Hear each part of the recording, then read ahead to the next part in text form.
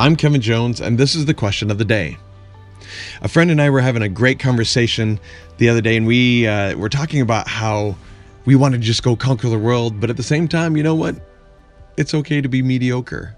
But we used to not think that. We used to think, I got to go be excellent. I got to go win first prize. I've got to go, I've got to go be the best. Other people are the best. Why can't I be? Well, of course we can be. So we're going to go be the best.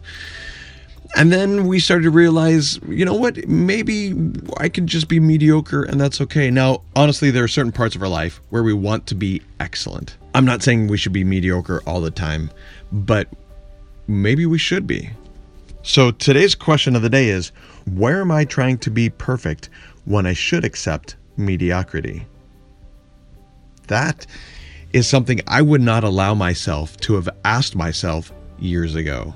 I was against mediocrity, period. In fact, if you go back to some of my posts from years past, mediocrity is for the devil.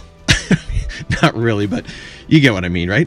Who wants to be mediocre? But as I've grown, I've learned that, you know what? It's okay to not put so much pressure on myself that I have to be perfect in everything, that I have to go accomplish everything, that I have to, if I start doing it, that has to be 100%. I mean, just think about this podcast.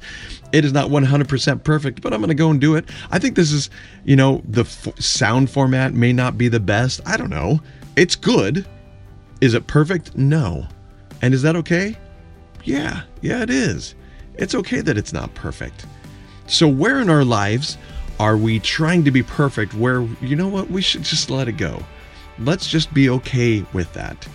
And maybe go spend time where it really matters the most to be perfect, to be really, really excellent. Maybe our family. Maybe that's where we should be really, really good. And maybe our work we need to be just good at. I'm not saying that that's right for you. That may be right for some. Go figure out where you are trying to be too perfect and where you ought to be mediocre. It kind of sounds opposite of traditional wisdom, but think about that and then go act on it.